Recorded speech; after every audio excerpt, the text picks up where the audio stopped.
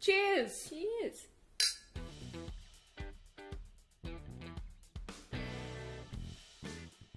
Hey fam. Hello. We're here, we're back. Welcome to our very own pantry party again. I'm wearing a blanket.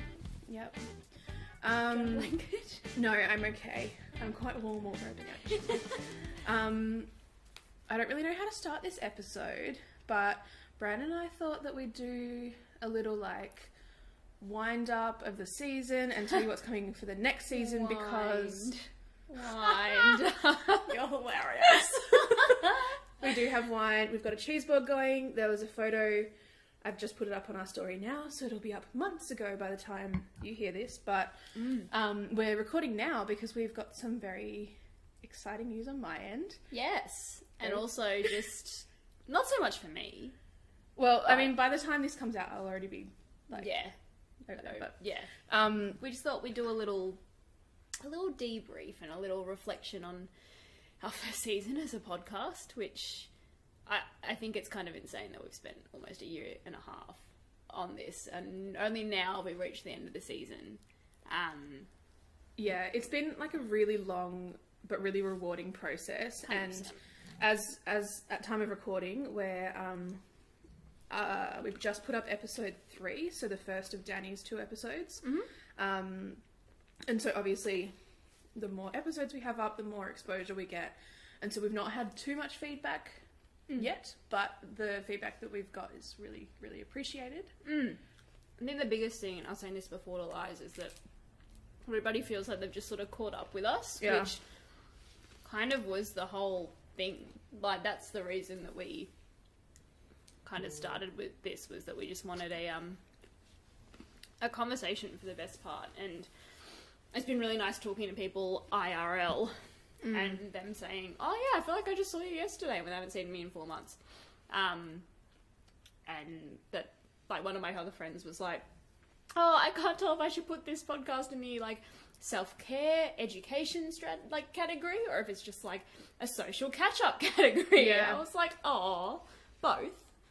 Yeah, Obviously. and that was always our intent, to kind of make it very easy to listen to, relatable, comfortable, because these are like some of the conversations that we're looking to go forward into are quite not hard to have, but things that a lot of people aren't talking about. And that's a lot of the feedback that we've gotten, that we're sort of starting conversations here. And so we really want to be able to make you, our listener, feel at home with us, and be able to act as like a resource and a mentor and someone that you can look to for advice and direction, because like that's what we needed. And just like inspiration, even if it's not just, you know, the practicalities of being a private practice dietitian or whatever it is. It's almost just having the idea that you don't have to be doing one thing with your nutrition career, and being willing to explore a little bit and play and have a bit of fun.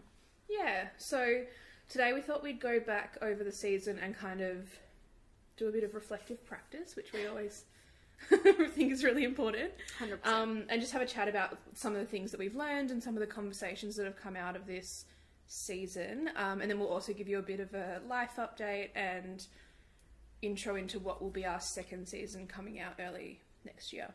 Yes. So, how do we want to start this? We don't have a fast 5 to do. We do have one question to finish on. A bit later. Yeah. Maybe we should start with, I know you just said that you want to do this later, but maybe we should start with life things. Yeah, let's do that. Let's set up the episode with what we're going to be doing, we're going to be doing next year. Yeah, and we can, I guess, reflect a little bit on what we've learned, how we've applied it in our own lives. I'm not sure if we said it in our intro bit, but about your working full time.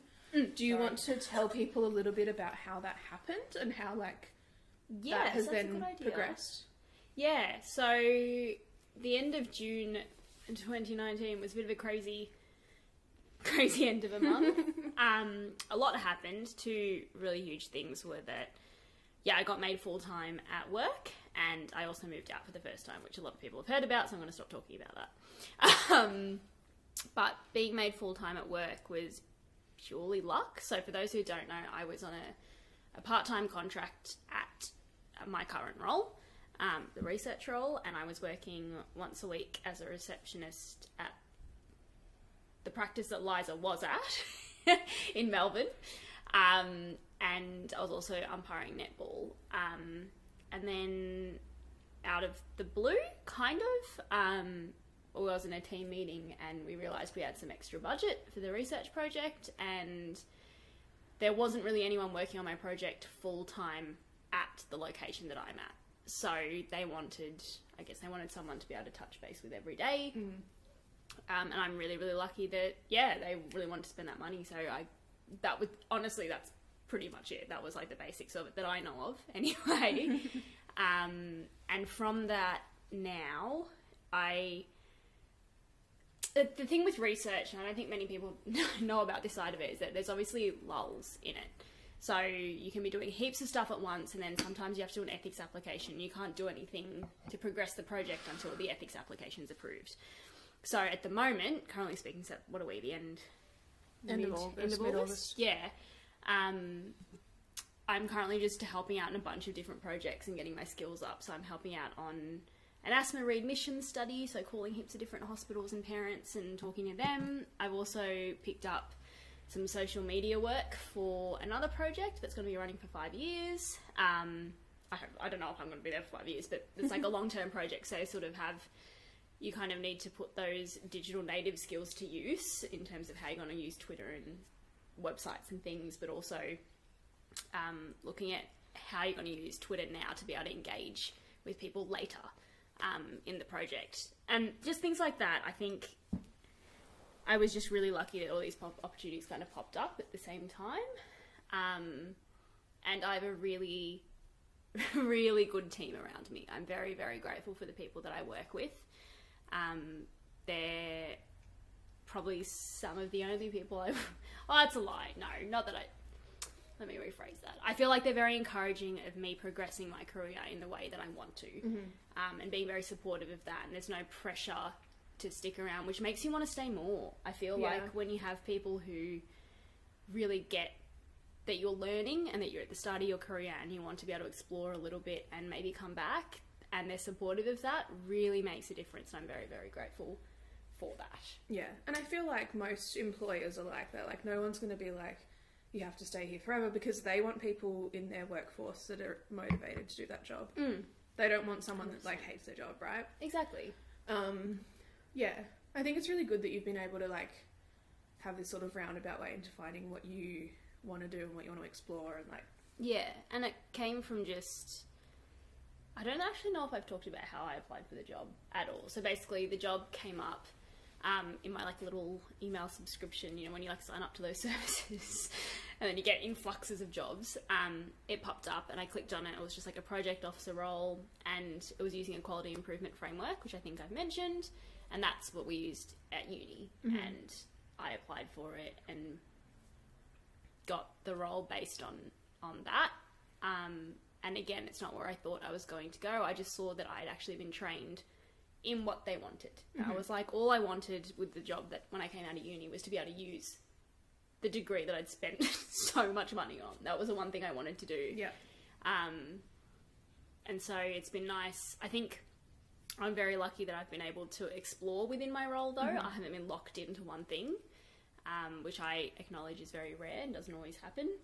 But yeah, I agree. I think I'm in a very unique position with my role and how that's helped me figure out what I want to do and what I don't want to do. Yeah. Should we talk a little bit about my recent changes? Yes, and then we can stop taking over the conversation. Yeah. Yes. So after we recorded our first episode, so that was about 3 weeks ago now, that we recorded that first one. So the day that episode we recorded it, I'd actually just applied for a job, and I found out 2 weeks after that I'd gotten the job. And I mean, it's no secret now, because I'll already be like halfway into it. But it's at the London Centre for Intuitive Eating, which is obviously in London. No, so it's in Melbourne. Yeah, it's called London. No. It's a remote position. So obviously there's a big move associated with that, and I'm so grateful to the team there, to Jess and Laura, if you're listening, for taking that risk on me, because like it is a big decision to make, like hiring someone from overseas. But I do want to talk a little bit about the practicality of that, and I think we can go more into that in our second season once I'm actually over there.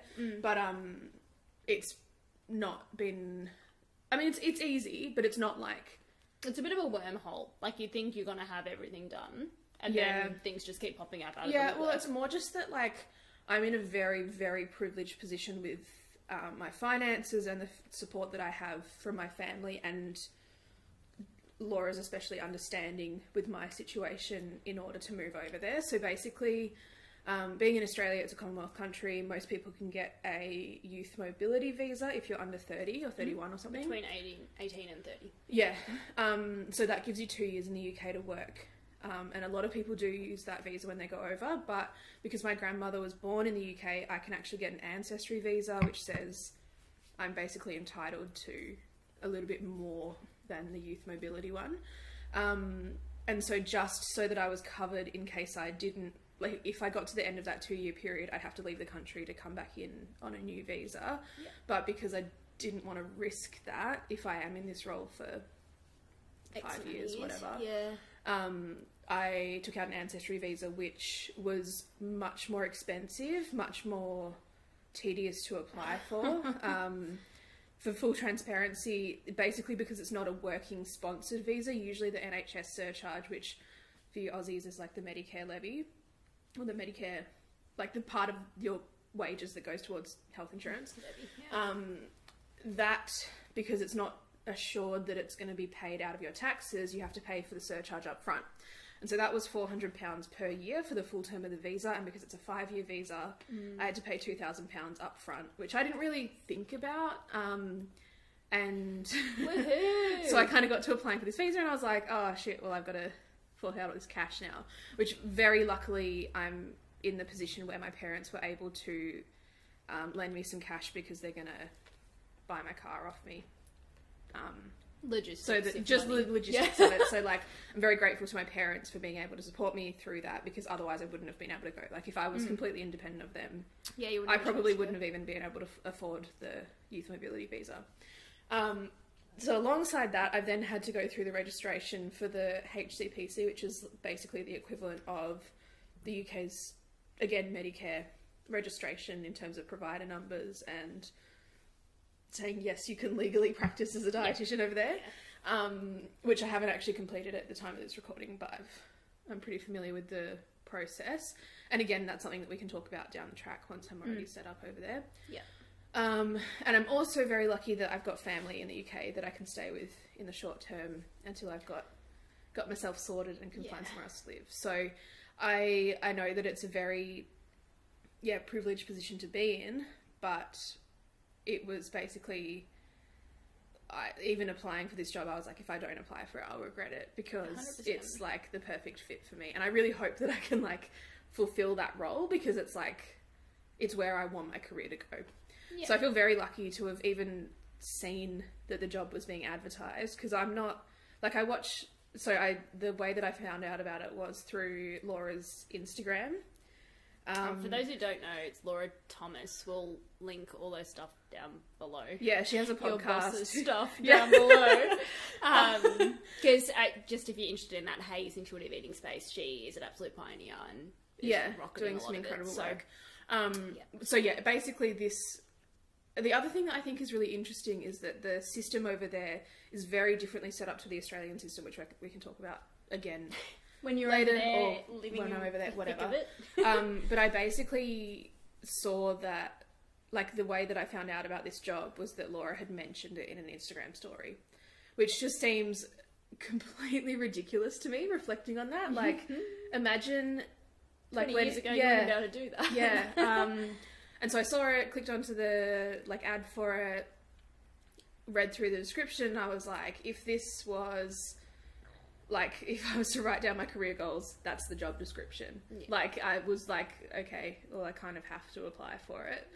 And then obviously the consideration of whether I'd be able to get over there, it's tough, but it's doable. Yeah. So yeah, so I'm going to be working as a nutrition counsellor, so doing private practice and also a bit of work on their resources and stuff for professionals and everything as well. So again, something we'll talk about a lot more in the next season, I'm sure, because I'm not actually over there yet. Yes. But do you think your current role will help you over there? So for those who need a refresher, what do you currently do, and do you think it'll feed into that? I think if I was only doing my current admin role, no, it wouldn't adequately prepare myself. And if I'd only done my dietetics degree, no, it wouldn't adequately prepare me. Because I'm very motivated to learn about health at every size and intuitive eating, most of the benefit has come from that area of my interest. So the things that I'm interested in, the learning that I've done in that area. One of the main benefits of this role for me is that it is a supportive work environment where I'm surrounded by people who are also working in that area, and I guess having access to the professional development and just like the mentoring and the support in that area that in my current role I don't have at all. And that's because it's not a dietetics role. So my current role I've been working in reception and admin at the physio. I think, yes, it has prepared me in that it's kept my patient contact up to date. Like, I'm still able to like have conversations with people and keep those interpersonal skills up to date. It's also helped me in terms of my time management, balancing that with my other work that I've been doing on social media, on my blog and with Glow. I think being so heavily involved, and not involved, but engaged in a lot of what's been going on social media and the learning around this topic, that's probably the main thing that has prepared me for this. But yeah, I mean, there's always translatable skills. Like in my current role, I write a lot of letters, and it's a lot of like organizational stuff that I think is going to be beneficial wherever I go. Yeah. But yeah, I think I've kind of grown out of that role a bit. Yeah, and I think 6 months or so. I think that, and not in an offensive way to anyone, but I think I've noticed that in terms of you're wanting more, and I think you and I are very similar in that I do want to consistently be learning. If I ever find myself not learning in a role, I think it's time to move. Because... And also, like, it's not that I wasn't learning, it's that I was having to do all of my learning on top of it. Like, all of my learning was external to my role, so it wasn't actually putting me on the path that I needed to be on. Yeah, exactly. Yeah, and like, I'm really grateful to the time that I've spent there and the flexibility that I've had with that role and the opportunities that it's opened up, because as I think I mentioned, like, I'd been doing a bit of private practice through them as well. So I did get a bit of clinical experience there, and I guess just a lot of, like, kept up my skills in terms of some of the, like, I don't know, like reading scientific literature and like that kind of writing blogs and that sort of space, but... Which I think is so important, because it's something that I've had a conversation with people at work about recently, is that science communication is so horrible. Like, it's so horribly done. And I think, especially at the centre that you're going into, that's almost a key fundamental from a total outsider perspective of what's really helped them along, is they've made intuitive eating and anything nutrition related really simple. And yes, I know, like, all their posts have really, like, detailed information on on studies and stuff, but at the same time, that information from the studies is translated really simply. Yeah. And I know in your head, often people think that's really easy to do, but it isn't. It's so hard to express and to word it in a way that it's like understandable to the layperson without like too much. Because health information is overwhelming as it is, let alone having to translate new scientific evidence, or as in the LCIE's case, is translating evidence that's already there and almost disproving it in a way and showing why it isn't what it is. Yeah, looking at things from a different angle, and I think that's what, like, really, I guess,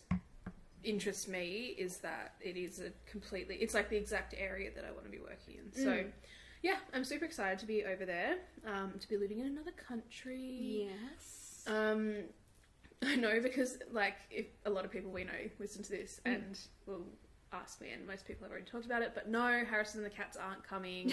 Harrison's doing, he's just signed a full-time contract at his work, and he's got a little bit more uni and study and stuff to do, so he's going to hang out here for the time being. But because we've been together since we were in year 12, which has just gone 6 years... congrats. Yeah.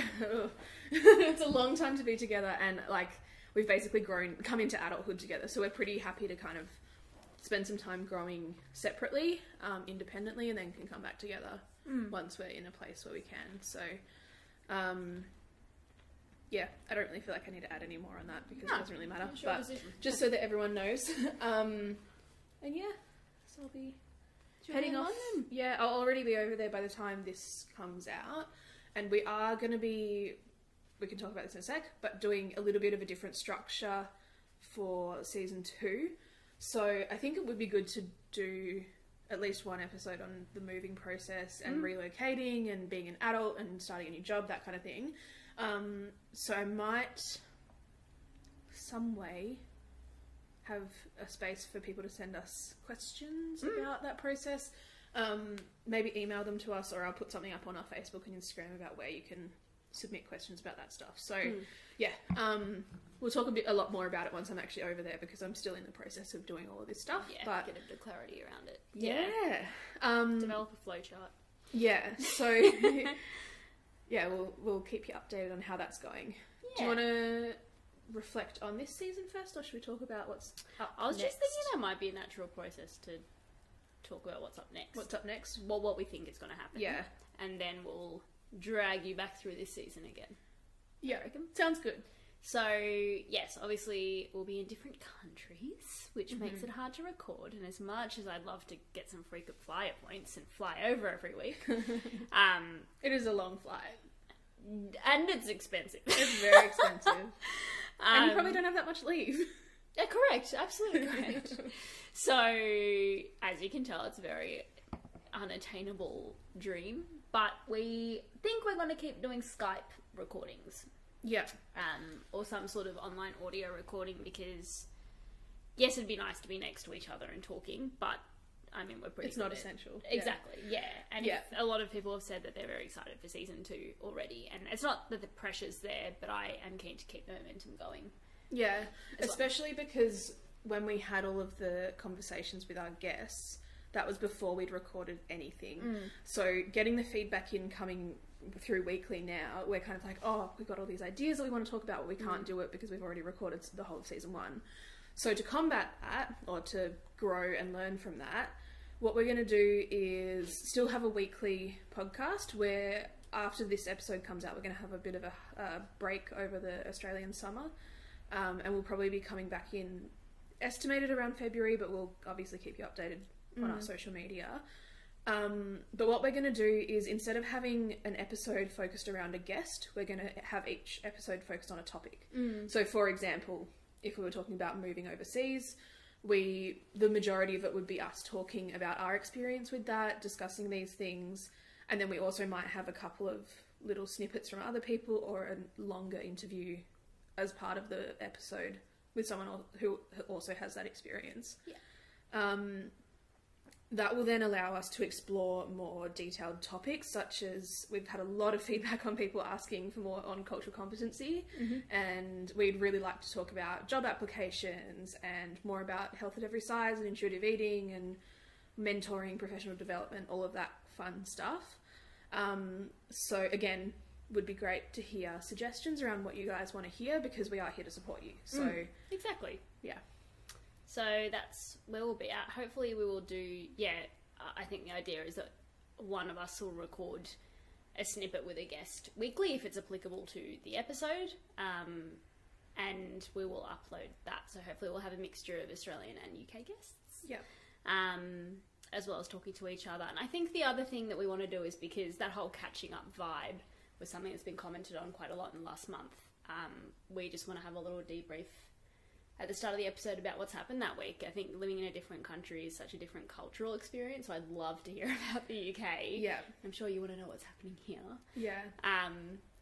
So hopefully that'll keep you guys in the loop as well while we're catching up. Yeah, and just because, like, obviously when we're seeing each other weekly to do these bits and all of the interviews with the guests, we get to see each other a lot, and a lot of the like useful conversation that we have the useful conversations that we have happen off mic. So quite often we'll be like talking about something and be like, oh, we should have recorded that. So more often than we will try and, I guess, keep things updated. I am a little bit worried that it'll become very self-centered, but I hope that we can build a little bit more of a community in the space between where we're at in the current release schedule and now at the end of the season, so that we can have a little bit more audience involvement. It'd be really good if we can like answer some questions that people have on certain topics and like discuss our experiences, and I guess just make a little bit more of an interactive sort of thing. Because at the moment it feels a bit us giving to you, not so much a collaborative process, which is the way that this season was set up anyway. And like, we don't want it to just be our experience, us talking about ourselves, because like that's pretty boring. So limited.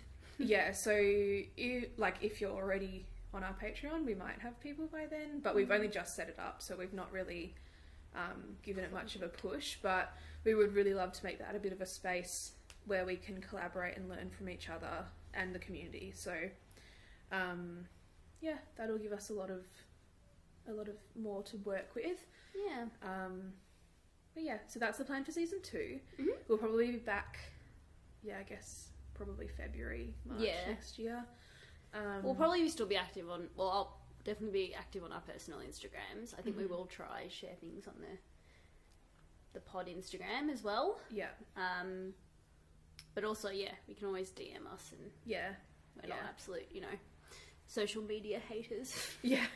I think as well, like a big motivator for us to do more conversational, more us, less of the guest, is so that it can act as a little bit of a peer mentoring session, because I think that's something that I personally really value in my friendships and relationships that I have with people in this area. And we always learn so much from each other just from catching up. And so I think if we're going into it a little bit less with the target of let's find out about this person's career and more about let's talk about this topic, we can kind of be a little bit more productive as well. I think it'd be fun if, like, this has just come to me, had an enlightening moment, but if someone maybe sends in like not necessarily a case study, but or just like a question, what your situation is, and what, like, I guess what you'd find useful and what sort of advice you'd want. I think that'd be good. I'm just thinking along the lines of She's on the Money and like their little like help section kind of thing.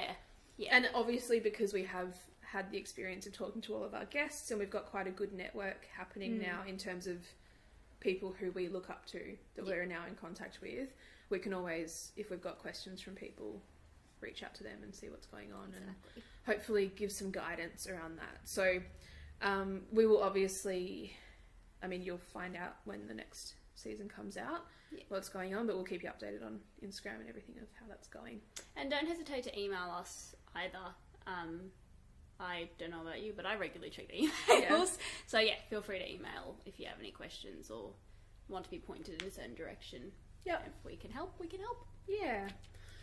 There are also plans for some merch that we will be developing over that period. So I think we're probably, just logistics wise, we'll probably have to leave it until season 2 to come out. But would love to hear people's suggestions and ideas for that. We were thinking, am I allowed to say it? I reckon let's keep people excited for season 2. We were thinking tea towels. With our faces on them. Well, the little not like blown up. not just like a photo tea towel with my face on it. No, it's we're thinking maybe like a little gingham border with like. Well, I was thinking a little gingham border I think we've got with a tiny little caricature in the corner, and all of the like little things from Instagram that we've done, all the little like ingredients and stuff. So, we've got a lot of ideas because we really want to make something productive out of this, and I think like. It's always nice to have things like that. So, would love to hear some feedback, comments, questions for next season, just so that we can kind of start to incorporate them now as we're working through this development phase. Yes, exactly. The other things were stickers and possibly keep cups. Keep cups, really keen to do some keep cups, but we'll figure it out. We'll keep you posted. All right. Shall we have a reflect? A singular reflect. One reflect. I'm going to have some cheese first because that cheese looks really good. It's like melty. Turn the light on. Yeah, It's good gonna plan. get dark. I'm going to have to go around this side. Heater on, you're right. I'm okay. If you're cold, you can. Yeah, I'm good in my blanket. I've almost finished my glass of wine though. That's how much I needed it this week. Yeah. Hello. Stressful. Yeah. Also, if Liza Barber is listening, we have your pickles on our cheese board, and I just ate 2, and they're amazing. They're so good. So for those who remember Liza, she owns the business Delicious with her partner. Go get some. They're probably like international by now. Yeah, probably. They're like They're growing real yeah. quick. Yeah. Yeah, it was crazy to hear about. Cool. Let's talk about season 1. What was your favourite episode? I had so many favourites. So, see, episodes 2 to 10, 2 to 11. Yeah, all of the above. I think as we were recording them, we learned a lot in terms of like even just the logistics around recording and what worked and what didn't for us. Yeah. And the general gist of it was every episode we recorded, we were like, that was so good. Like, we really enjoyed the conversation. Yeah. Like, we came out of it feeling really good about it. And, like, that just compounded as we went. Agreed. Me, personally, like, my personal interests, my favourites were definitely the one with Ash. So, Body Image Therapist, where we talked a lot about, I guess, just about our industry and about the climate at current, which I really enjoyed. And that's definitely something that I want to get a lot more into in season 2. Yeah. And you'll be in a space to do that as well, like job wise. Yeah. Very cool. Also loved Rox's will always stand out to me as one where we kind of really captured what we were trying to do with this podcast, in that we've come here to talk about how to find what you want to do and how to do it, basically. And I think Rox has got a really good sort of level understanding of the industry and of her space in it, and yeah, I guess just how to like find that spark and how to make it work. Yeah, I think they stood out to me the most, but like listening back to them weekly has just been so much fun. Like, it's been really nice. But very fun. Yeah. My favourite thing that we've done is get used to listening to our own voices now that it's not so awkward anymore. Someone was asking me this the other day, and I was like, I think I don't like my laugh, but I also can't do anything about it. So I'm just gonna deal with that now. Moving on, getting over it. It's a good exercise in self-acceptance. Oh, 100%. And like, it's really funny because as I've been listening through, I cannot remember what I said next. Like, I can't. And listening back to where I was in the conversation, I'm like, that's really smart of me to have said that. Or, you know, like, I responded to that really interestingly. And I think that just goes to show how much you learn over the course of your development, how to, like, it's just interesting. The situational sort of... Like, you just end up with skills that you didn't know you had. Yeah. Gosh, what has been my favourite episode? I still think that Tessa's... That's happened to me twice this week. That's a really long phone number. Yeah, it's definitely a telemarketer.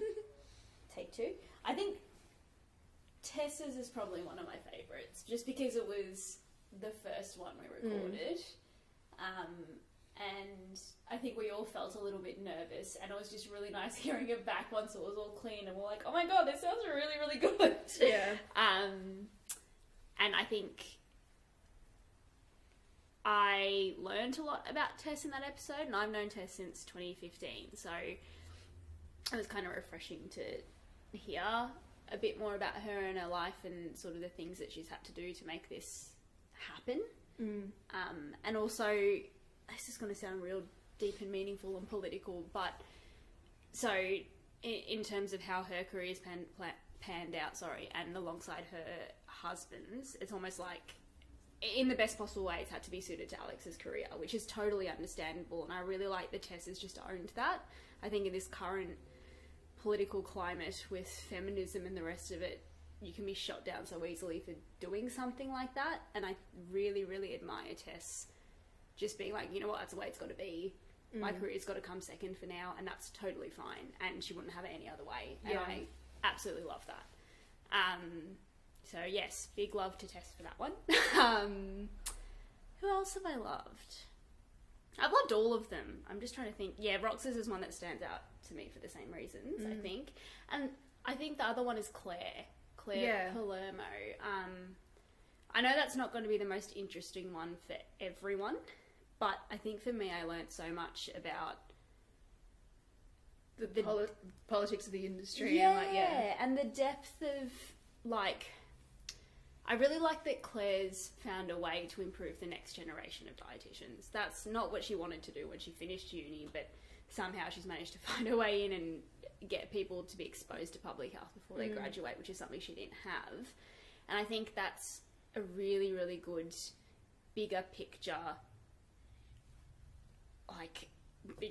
thing. Just like a concept to have. Yeah. Because, like, she has had a really big impact on so many people's careers, and, like, I'm not even sure that Claire would be aware of the depth of that impact, because, like, I recently came across, like, through Nadia Craddock, one of those, like, meme pages that's, like, student grad school memes, and it's a lot of teachers and lecturers making memes about things. And one of the things that I read the other day was that, like, if you appreciate a teacher, tell them, because they don't know. Yeah. And I think in this industry where it is so small, and the things that your students say really can have an impact, because then, like, I've experienced that firsthand, that something that happened in my course then impacted something that happened the next year. Like, they really do want to take that feedback on board. So for anyone who's still a student, if you like something, say it. Yeah. And if you don't, speak up about it, because I think Monash is... So we both went to Monash, for those who don't know, but I think in particular our department, I can't speak for everyone, but for our department, they were very invested in making sure that they married what the students expected and what is needed to be able to be a university course. And there's some things that you can't get rid of, and I totally get that. But the amount that the course changed from when I started to when I finished, which was 4.5 years, and just talking to the year levels below me and seeing those things change so rapidly was really, really comforting. And knowing that the importance of knowing that your lecturers actually care, which sounds really lovey-dovey and dramatic, but they do, and they want to shape you to be, for us anyway, to be the best professional that you can be, which makes you want to work in that profession even more. And I think, I agree, you need to tell them that, because they probably don't get appreciated very often. No, and I think, like, on the other end of things, where perhaps some things that are being taught aren't necessarily in line with what you need or what the industry needs, and you're aware of that, that's also really important to speak up about, because, like, the people that are teaching these things aren't directly involved in the industry. They're not the ones doing the jobs that they're preparing you for. Obviously, a lot of them do have vast experience in that area, and a lot of them are still involved, but they're not the ones that are having to go out and get a new job, a new grad job. So if you feel that something could better prepare you, it's really, really important as a student, especially as a new grad who's just finished, to feed that back to your uni. They're usually more than willing to hear it and will try and incorporate that. So yeah, I think that's a really important thing that came out of Claire's, and also out of Liza's, because I think she has a really good idea around that sort of thing as well. Remember, I think I was saying this to you as soon as we finished Liza's, another thing that I really loved about that episode in particular, which still jumps out to me, is that a week later, is that she talked so openly about her choice to go back to work so early, and again it falls under that feminism kind of branch and body autonomy in a way, in that she made it work for her because she knew it's best for her mental health, and that there can be judgment around that, but you need to do what's best for you, even if there is judgment. I think that's a very important lesson to learn. Yeah. What other reflections can we talk about from this season? I might just talk about Mel's episode as well. Yeah.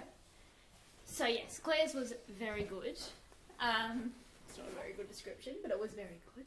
I think it was good in that it was like a nice learning process for us and for potential other graduates. Agreed. And then I think the other one that jumps to mind is Melanie Lionellos. Is that how you say her last name? I don't know. Sorry, Mel, if we butchered that. From My Little Kitchen. It was just, I feel like that was one of our best free-flowing conversations. Yeah, but we got a lot out of it, like a lot more than we intended to, I think, which is really nice. And it was also the whole experience, like, Mel and Isaac were just so lovely when we came to their house. They were so sweet. And, like, their cats, and, like, just their house is so nice, and it's so, felt so comforting and, like, homely. Agreed. And, like, we really put people out coming to their houses to record, like, you know, like, I don't want to make out like this is, like, some perfect little planned thing. We go and we sit, you know, like, it's a big commitment for the guests to come on, which is one of the reasons that we're cutting back a little bit on that next season. But, like, we're so grateful for everyone who's had us over, especially because a lot of the people have kids. And, exactly. Like, have had to... about that. Yeah. But Mel's conversation was just really... I think because she's sort of that new age, kind of a couple of years... Not a couple, but a little, like, you know, fairly... A little bit ahead of us. Yeah, it's just really nice kind of seeing how organically she's grown her career and the choices that she's had to make, and also being just really common sensey about it. And I think the biggest thing that came out of that for me was follow what you're passionate about, because that's what's going to get you a job, and that's what is attractive to people who want to employ you or consult with you, is knowing that you don't just bullshit your way into something, is that you're actually passionate about that, and that translates. Yeah. And using your degree creatively as well. Yeah, exactly, because that's exactly what she's done. She's combined creative passion with logic, and the way that she sold the degree as well is very different to how I think many other people would. I think, like, for me, for example, I would not think about my nutrition science degree in the way that she did. The way that she talked about, like, flavours and chemistry and combinations when it comes to food, that sort of stuff is something that which is probably bad on my behalf, is not something that I really think about and think about selling myself on. Yeah, but at the same time, like, I don't think that's really something that the degree really teaches, because that's kind of like we have, like, a little bit of it. A little bit, but that's more of an intuitive skill, and I think more from her background. Like, it's a really nice marriage of her cultural background, her upbringing, and her education that kind of brought it all into this nice little package that she was then able to make productive. Yeah. But I think it's awesome that she sort of sold it that way and has been able to carve out a career that really well suits her. Yeah. I think. So big up to Mel for letting us in her home and play with her cats when they let us play with them. Yeah. Big up to all of our guests. Like, honestly, we're so grateful that everyone was so willing to be not only so welcoming, but really open and honest about this stuff. I think, like, there's a certain safety in us not being very well known, in that we're not doing anything super high risk here, but we really are here to start conversations that haven't been had before, and that's, like, one of the biggest pieces of feedback we've had, even when we were, like, in the planning phase and we're like, oh, we're thinking about making a podcast about this. It's not really, like, yes, there are people talking about changing the nutrition game, like, for example, like Laura's podcast, Don't Stop My Game, they're talking to game changers in nutrition, and, like, while that's very focused on the actual nitty-gritty nutrition side, we're looking about the step before that in what it takes to actually get there. Yeah. So, yeah, we're super grateful for everyone to have been really open and honest with us and be so vulnerable, because, like, we've talked about some pretty big topics. And things that, I don't know, may not, obviously, like you say, we're not as high risk, but talking about things that could potentially bite them in the butt a little bit later on, which hopefully it won't. But in terms of that, vulnerability and openness about things they might not always get to talk about, and talking about, I think, being able to analyse things to both the positives and negatives. I think it's very easy to remember your building up of your career as only the good things. But being able to talk about the hardships that you find along the way as well. Yeah, because that's what we're here for. Like, we want to learn about the things that people have had to overcome and how they did that, so that we can better do that ourselves. Exactly. So, yeah, thank you to all of our beautiful guests. We are so, so grateful for them to have helped us get here. Yeah. And I think we mentioned it in the intro to Danny's first episode, but we haven't actually talked about the nuts and bolts of how we have created this podcast from conception to birth. This. It's not a good analogy. Are we far enough into it that it's teenagehood maybe? We're 12 in, so... Yes, so maybe we will talk about that in a bit. I think, let me rephrase that. We're going to talk about that in a bit more detail. Yeah. Now. Yeah, so basically, as we've said endlessly, this podcast came from us basically just wanting to record what we were saying. We're both huge podcast people. We love a good podcast. We both drive a lot. We both, we commute to work and stuff. Yeah. So I think that's something that we really had in common, and the same with like the YouTube culture and Instagram and social media, like the way that we'd kind of connected. It was very much through that. And so I think we were at that place in Miss Ruby which I was at this morning actually. Aww, how cute! Circle. Yeah, wow. Okay, yeah. So we were out for brunch one day, and we were like, we'd been discussing it for a while. Yeah. And thinking, it'd be really cool if we could do this. But we were like, no, let's actually commit to this and do this podcast because... I was on my... Look, it's so weird. I was looking through my photos on my phone this morning and was I actually saw that photo and the other day. The pancakes that we got. Yeah. Wow. The world works in... Wow. Anyway, so yeah, we basically were like, yep, let's do it. Let's make this a thing. So from then on, we were basically catching up probably once a week since then. Basically, yeah. To try and figure out how to do it and what it would entail. We knew from the beginning that we wanted to interview guests about their experience and that we would want to do it in person, which was hugely influenced by Lily Pebbles and Anna Newton's At Home With. For those who haven't listened to that, firstly, they're not recording it anymore. Secondly, it's very cute because they sort of I really like the concept of it, that it was like they went to people's houses to like look at the house, but they'd like talk about a room and talk about certain objects in the room and what kind of memories are associated with that, and often they were real like game changers in the community that they're in. So it was like, I don't know, beauty and creators of beauty brands or like influencers or like it was just very content creators. We don't say influencers. We're talking about Anna Sorry. But yes, I think we really wanted that because it shows a bit more of a human side. And to be fair, we were actually, like, the whole pantry party idea was we were going to talk to them more about life in general, which I think we have, but I feel like we've got more of a career spin on it. As it's grown, it's become much more targeted. I guess because, like, I mean, when this was first conceived, like, you were just graduating. Yeah. Like, you know, you've been on this journey, and I've, like, 6 months ahead of you been on the same thing, where as it's grown and as we've been thinking more and working more on, like, on this podcast, it's become pretty apparent that we need to do something in this industry to help support new grads who, especially the people that are looking to do something different, because, like, we both knew that we wanted to do something different. We just didn't know how to get there. Yeah. So, yeah, it's definitely come from a place of wanting to, I guess, put ourselves out there and have that conversation, but we didn't really, at its conception, know what that was. Yeah. So it's, I think it's very nicely led us down the path that it has, and I think it's given us much more of a purpose with it than we initially started out with. Yeah, agreed.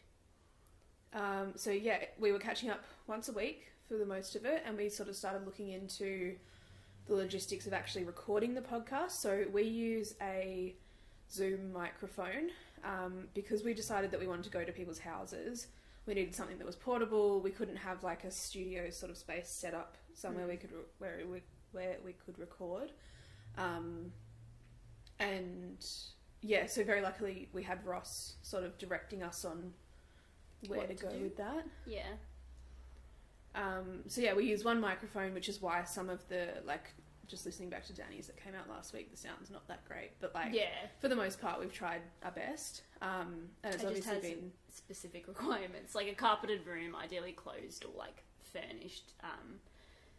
Danny's, just because of the climate in Cairns and the way the houses are built, everything was going to be echoey anyway, which is why, the sound quality is not as great. Yeah. But still, it's still not listenable, terrible. Yeah. We then also had to look into how we were going to edit it, and very luckily, again, Ross did that for us. So, yeah, check out his stuff if you... Yes, big thanks. We've always link everything down below. Yeah, it's always linked there, but we definitely couldn't have done it without him because we have no idea what we're doing. Not a clue. But yeah, in terms of the actual logistics of creating the episodes, basically what we did was reached out to our guests well in advance. Yeah. We most people we touched base with them probably 6 months before we were planning on recording and just asked them if they would be willing to be on it. We were very lucky. Only had one person drop out. Yeah. And we had a couple of other people that we were thinking of asking, but we didn't end up really fitting into the series as it grew. Yeah. And that's, just something that's always going to happen with that kind of thing. But we basically reached out to everyone and then created our season around the people that we wanted to have on it. That then led to specific topics that we wanted to discuss with each person, and from their specific questions that we briefed them on before we spoke to them. Yeah. So that was like the episode content. In terms of creative stuff, like the visual elements and Instagram and things, I'm going to put a disclaimer out there and say I do very little of it. Eliza's the one that does most of it. I tend to be more of the scheduling, audio, admin-y person. Is that the word? We've found a good balance between it, though. Like, I feel like we're both working equally on it. Yeah. But in the beginning, it was kind of hard to find that cohesiveness, just because, like, it was something that neither of us had done before. Exactly. It took a little teething. It took a while for us to be like, okay, here's what, like, even when we were delegating tasks, it was really hard for us to find a balance and, like, actually work productively, because I feel like a lot of the work that we were doing was kind of independent, and then we're coming back together and being like, oh, wait, like... Exactly. But, so we reached out to a friend, someone that I went to high school with, who ended up working with Liza in all the gin joints in the world at a cafe at uni together, which is very serendipitous, I guess is the word. And her name is Caitlin. I don't know why I'm not revealing her name. Her stuff is always linked in the show notes as well, and tagged on Instagram as well. She did basically just the basics of the collateral for us. When I say the basics, she did so much work. She did our logo. She did the little picture of the two of us, which I colour then schemes. The color palette, the fonts, all of that kind of stuff for the branding kit, which I then used to create what we've got now in terms of the Instagram spread and the website and all of that. So Katie was like so professional about all of it, and she really helped us, I guess, because when we first reached out to her, it was quite a while ago now, and we didn't really have a very clear directive. No, like we sort of had, I think we had, funnily enough, Don't Stop My Games old graphics as kind of a bit of a base point, and the Instagram set up sort of as a base point. Well, just the way that with She's All Fat, a hybrid. So just the way that we wanted to present it and the, I guess, vibe that we wanted to give off. Katie was really good in kind of bringing together both Bran and my personal style and like putting it into something that actually was kind of cohesive, because like we are quite different in terms of the way that we... If you look at our two blogs, like one of ours is definitely more creative than the other. Mine is very black and white, minimal, boring. And that's not boring. It's very, like, it's streamlined, whereas I feel like I try and put more... Yours is colourful and more full of life. I like it. Yeah, I don't know. I think Katie did a really good job of us being very vague about, we want it to be kind of retro, but like you're at a party, and kind of cool, but like not too cool. So like she did a really good job of that, and I guess brought the playfulness into it that we were kind of lacking. Yeah, agreed. So yeah, super grateful to her for that, and we kind of went back and forth over a few different designs for a while. Eventually came out with our logo and graphics kit. And she was so good at, like you say, just that professionalism side of like, this is going to sound really weird, but when you go to school with someone, you obviously see them the way that you went to school with them. And so when she was like super professional about everything and like went into almost work mode, it was kind of shocking, but also very, very awesome. It was really comforting that she was taking it so seriously. Yeah, agreed. And like, I mean, obviously this is an independent production and we don't really have the resources to be like hiring people. Yeah. But, giving something back to Katie and Russ is definitely on the cards, because we really do want to, like, be able to say thank you. And obviously... Well, it's basically the four of us as a team have kind of individually done everything and put it all together, and we're aware of how much of a workload that is for everyone. Yeah. So, yes. Yeah, so another way that you, as the consumer, can support them is obviously by looking at their work, engaging in their stuff, and if you're interested in, especially Katie's stuff with the graphics, you can reach out to her, and I'm sure she'd be happy to help. Yeah, she's actually working at a firm, some sort of business. I'm pretty sure you could probably reach out to her there, and Ross does things independently as well at a pretty reasonable rate, so 10 out of 10 would recommend both Yeah, of would them. recommend. 5 stars on Yelp. Yeah, so basically, yeah, once we got all the kit ready, all of the guests on board, we then just got to recording. So we started recording in March. It's now end of August. So it's been a good sort of 6 month period, or probably not quite 6, but pretty much. Yeah. Of us. Oh, we probably, more like 5 months. It sort of went in April, most of the bulk, was it? Yeah. So yeah, we started recording then, and it was a very steep learning curve for us learning how to interview, because that's not something we're taught. And no, like, it's not. I think a podcast adds that extra element that you want it to be a conversation and not an interview. And I think it's very interesting managing the dynamic with the guest, especially with the two of us as well. Yeah. Because like usually, like a lot of podcasts are just like one person having a conversation with another person, but because we always wanted it to be more about like a casual collaborative sort of approach, we recorded everything together, which I think was really good for both of us, because it led to more depth in discussion as well. Agreed. And because I think we think similarly but also very differently at times, and I think that just enhanced the richness of the conversation a bit more. Yeah, I hope so. Yeah, we say Hope these you've enjoyed things. it. Yeah. So yeah, I agree with that interviewing aspect. Was that like, I don't know, it's a weird, like, I feel like I didn't think about it too much and it sort of came, but it definitely felt uncomfortable at the start in terms of, I think the biggest thing for me wasn't actually interviewing the guests, but trying to figure out how to incorporate the microphone into it, and remembering the microphone is essentially a person, which sounds very strange, but trying to include them in the conversation. Yeah. I don't know how we went about that. We hope we did well. But that was a big kind of thing that jumps out to my mind when I think about the recording stuff. Yeah, and also because like the majority of our guests have never been on a podcast before, it's quite a daunting thing for a lot of people to be speaking so publicly. So yeah, that was definitely something that we kind of had to overcome, and then just make sure that the guests were comfortable the whole time. Most of the time when we were recording, we went to the guests' homes, apart from a couple, Claire and Ashley, we recorded at their place of work. Yes. And that was just like logistically, it'd just be easier because, you know, things happen, people are like, with our scheduling, it was quite difficult to find time with certain people. So I still remember Ashes. I was like, it felt like 10 o'clock at night by the time we left. It wasn't. It was just. It was pretty late though. But it was late. Yeah. But yeah, crazy. So that was nice. Nice to be in a place that the person was comfortable and like quite homely. Yeah. I agree. Yep. So most of the time when we went to people's houses, we were basically there all day. Like. Yeah. Or probably not, I wouldn't say whole day, but like we would take a whole day out to record. We'd usually catch up before and have a chat about what we were talking about and who was saying what. And then, recorded it. Most of the recordings took probably twice as long as what you're ending up hearing. Yeah. We haven't cut much of the conversations out, but just logistically, like setting up and all of that stuff takes a while. Agreed. And then, so the next step was to timestamp, which... we'd meet up again a week later usually, and listen to all the raw audio. So Danny's was almost 3.5 hours of raw audio, I think. Yep.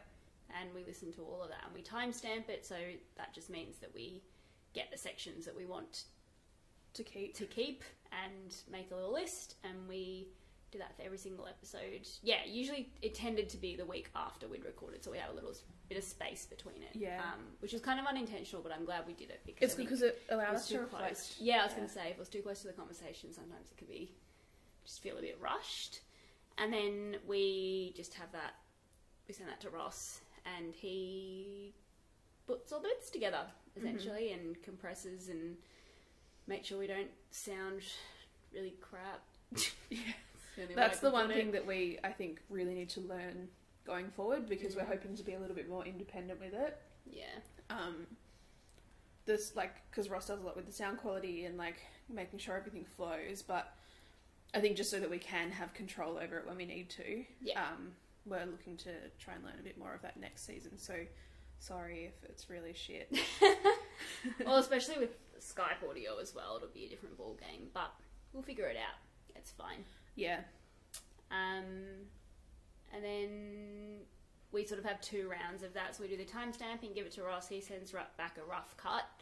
We listen back to the whole episode and say, yeah, this is good, this is bad, this is what we want to change. For the most part, we haven't done too much of that. And then we chuck the jingle in, basically. Yep. And we also record an intro as well, which you guys definitely have heard along the way, but most of them were done in batches. Yeah, about 2 months or 3 months after it was recorded. So, yes, very lengthy process. Yeah.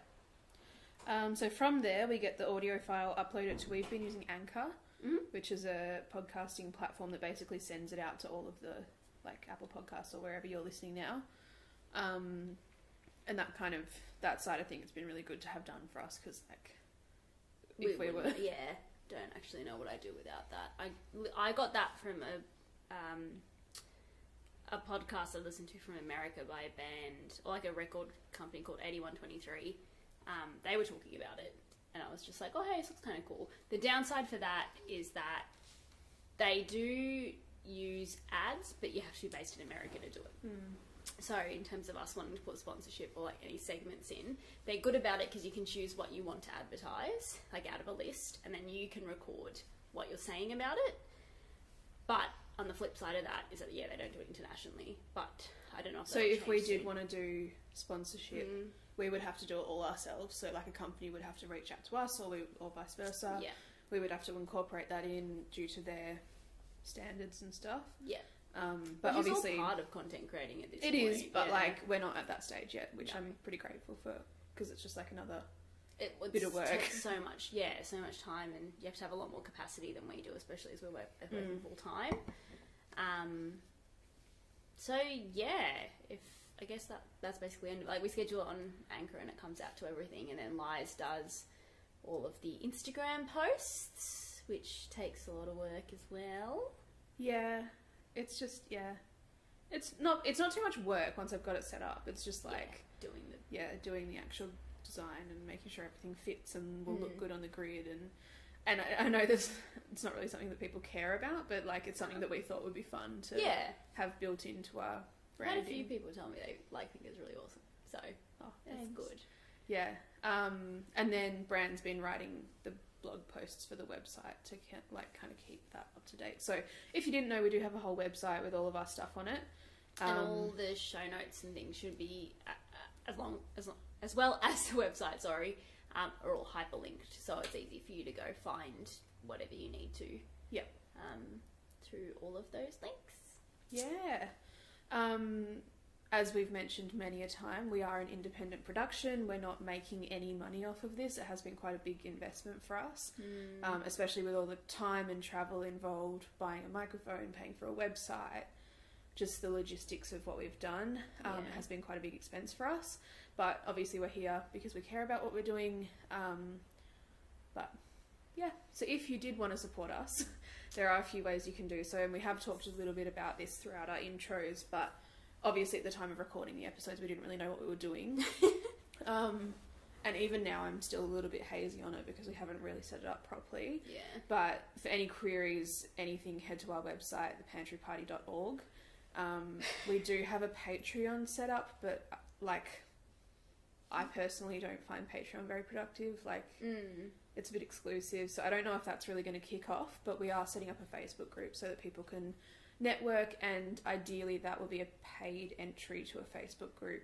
Think of it as the after party. Yeah, just so that we can have, I guess, a little bit more structure in terms of who's in it, because we do want people in it who are serious about using it for their benefit.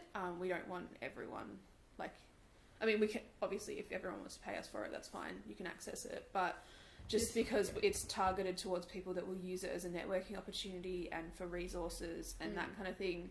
We just figured it'd be easier to make it a little bit more selective. So obviously it is open to everyone, and if you can't afford the however much we've ended up making it, if you can't afford it, message us and we'll be happy to like sort something out. So we don't want to make our work inaccessible, but at the same time it would be really nice to get something back from it because we've invested quite a lot to make this and be here. So that's kind of our spiel. If you are a business or brand or whatever and want to sponsor us, let us shoot know. us a message. Yeah. If you do have any questions or feedback, we're always willing to hear it. We would love to hear anything about what's to come. We'd love to have a little bit more structure built into it based on what our audience is needing. So yeah, hit us up if you have any questions or queries or feedback, something you'd like us to incorporate, something that we've said and insulted people, because I'm sure we have. Yeah, for sure. But yeah, we're only human, so we'd love to any feedback is good. hear any feedback. On that note, I reckon we should wrap up with our final question. Yeah, let's sign off season 1. Thought about my answer to this. I think because we've gone through and answered this question with everyone else, it's impossible to do this independently. Yeah. So for those who don't remember, in case you forgot, the final question for every episode is, what does food mean to you? I'm going to let you answer this first. Okay. I just haven't thought about it. I've been thinking about this basically the whole time because, like, obviously if we're asking people this question, we need to answer it ourselves. But I think it's not so much for me what food is, but it's the impact that it's had on me. So, like, I've always loved food, always loved cooking, always loved experimenting, always loved eating, and until I started my degree, never really realised what we could do with food. Like, I think the way that we consume food as a concept is very individualistic. It's very much like, what can food do for me? What, how can I make food work? And what does that involve?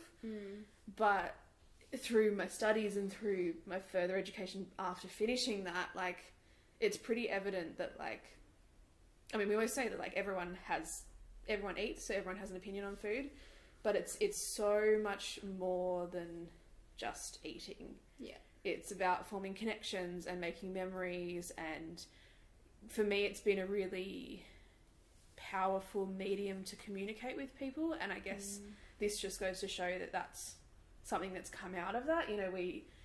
We've always wanted this to be about food and the impact that food has and how it works in people's lives, but I guess it sort of turns it back around on itself in that it's like, it's what's brought this together. Yeah. So, like, not only the actual concepts, but, like, the nutrition career as a whole has come out of a need for people to eat. And so I think food for me is just like, it's everything. It's a really powerful tool for us to be using to help people, I guess. Yeah. I think, well, that's like sort of the main reason that I went into nutrition. I don't know if I've talked much about that, but I knew that I wanted to help people in some sort of capacity through my career, and food just seemed like such a logical medium to do that through, because everyone needs to eat, like we say, and I think it's usually a very easy way to connect with people. Yeah.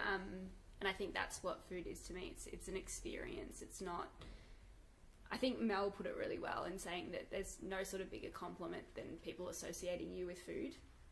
And that's not personally what I get out of it, but the thing that I get out of it is when people get excited by food, and like when I made something, they're excited to eat it, or we go to a party and there's really exciting food there. My housemate just walked in and saw that Liza had put together a cheese platter and got really excited, and that makes me really happy because it brings people together. Like, it's so much more than, like we say, nutrients, and you've heard that 100 times on this podcast. And I think on the flip side, something that's really important to remember is that I like the thing that makes me want to improve relationships with food is talking to people who fear food.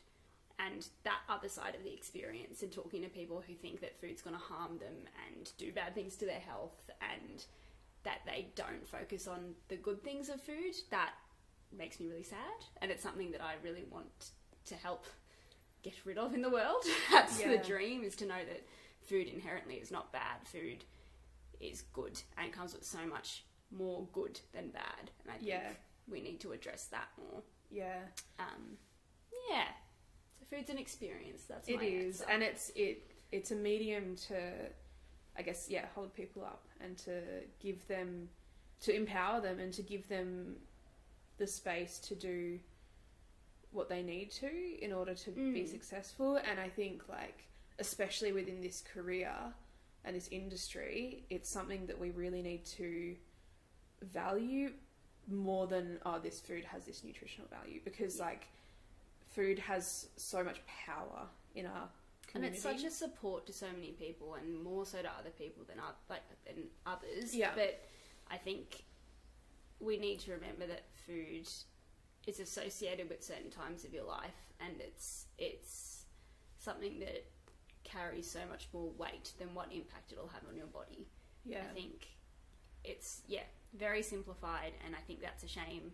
And at the same time, I wish we didn't even have to think about food as much as we do, because it takes away from everything that it can actually contribute.